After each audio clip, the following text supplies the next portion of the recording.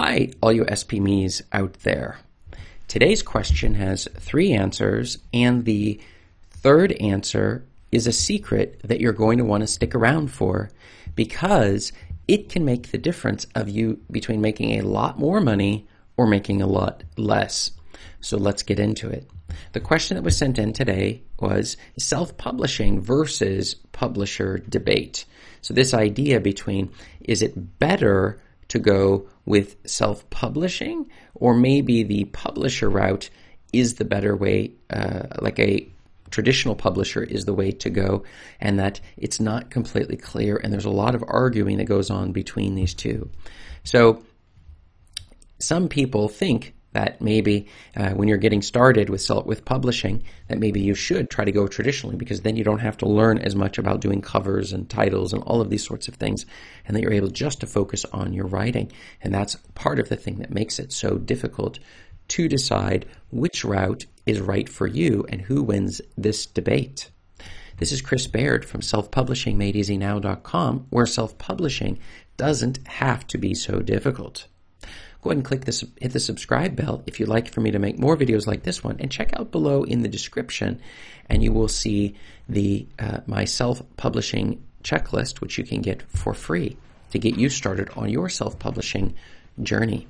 So when I first started, I was not tempted to do traditional publishing, but rather went straight into self-publishing. And the reason was because I already had understood and heard before just how difficult it is, even if your books are high quality, because they don't want to take a risk on new authors. And that was the reason why when I first got started, I went on the self-publishing route. Also, I had people who could break it down. I was using some books at the time that told me exactly how to break down self-publishing to keep it as simple as possible.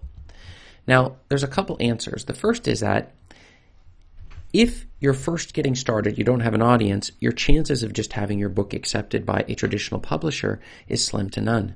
It's very, very difficult to get them to accept your book. So how do we get around that? Well, the answer is you self-publish the book. And that's why for the debate, I have to say the answer is self-publishing is the way to go.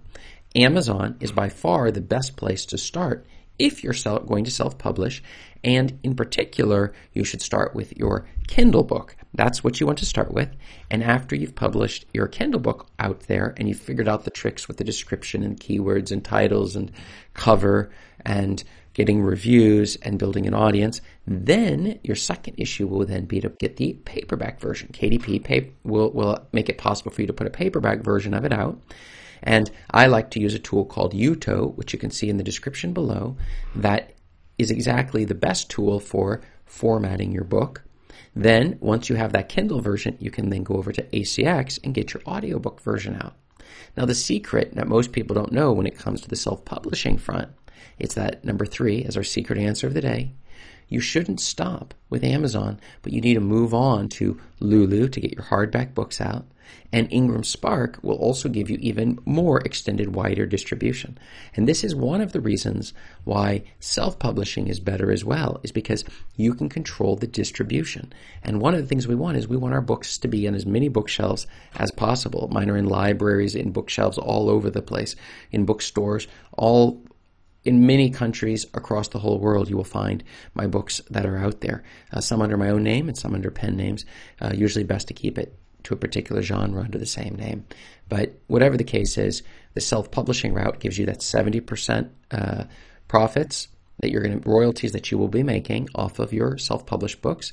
And it gives you the ability to run ads and do marketing. You control the rights to your books as opposed to the traditional publishing, which is only giving you about 11% return on your books. And this is the reason why in the question of self-publishing versus publisher debate, that self-publishing for most writers is clearly going to be the starting point. And once you're successful at self-publishing, then you might consider moving over to traditional publishing.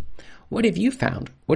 Who wins the debate between self-publishing versus publisher for you? Have you found maybe some sort of a different result on this key question? Let me know below in the comments, and look up above me here to find more answers to your self-publishing questions. Thanks.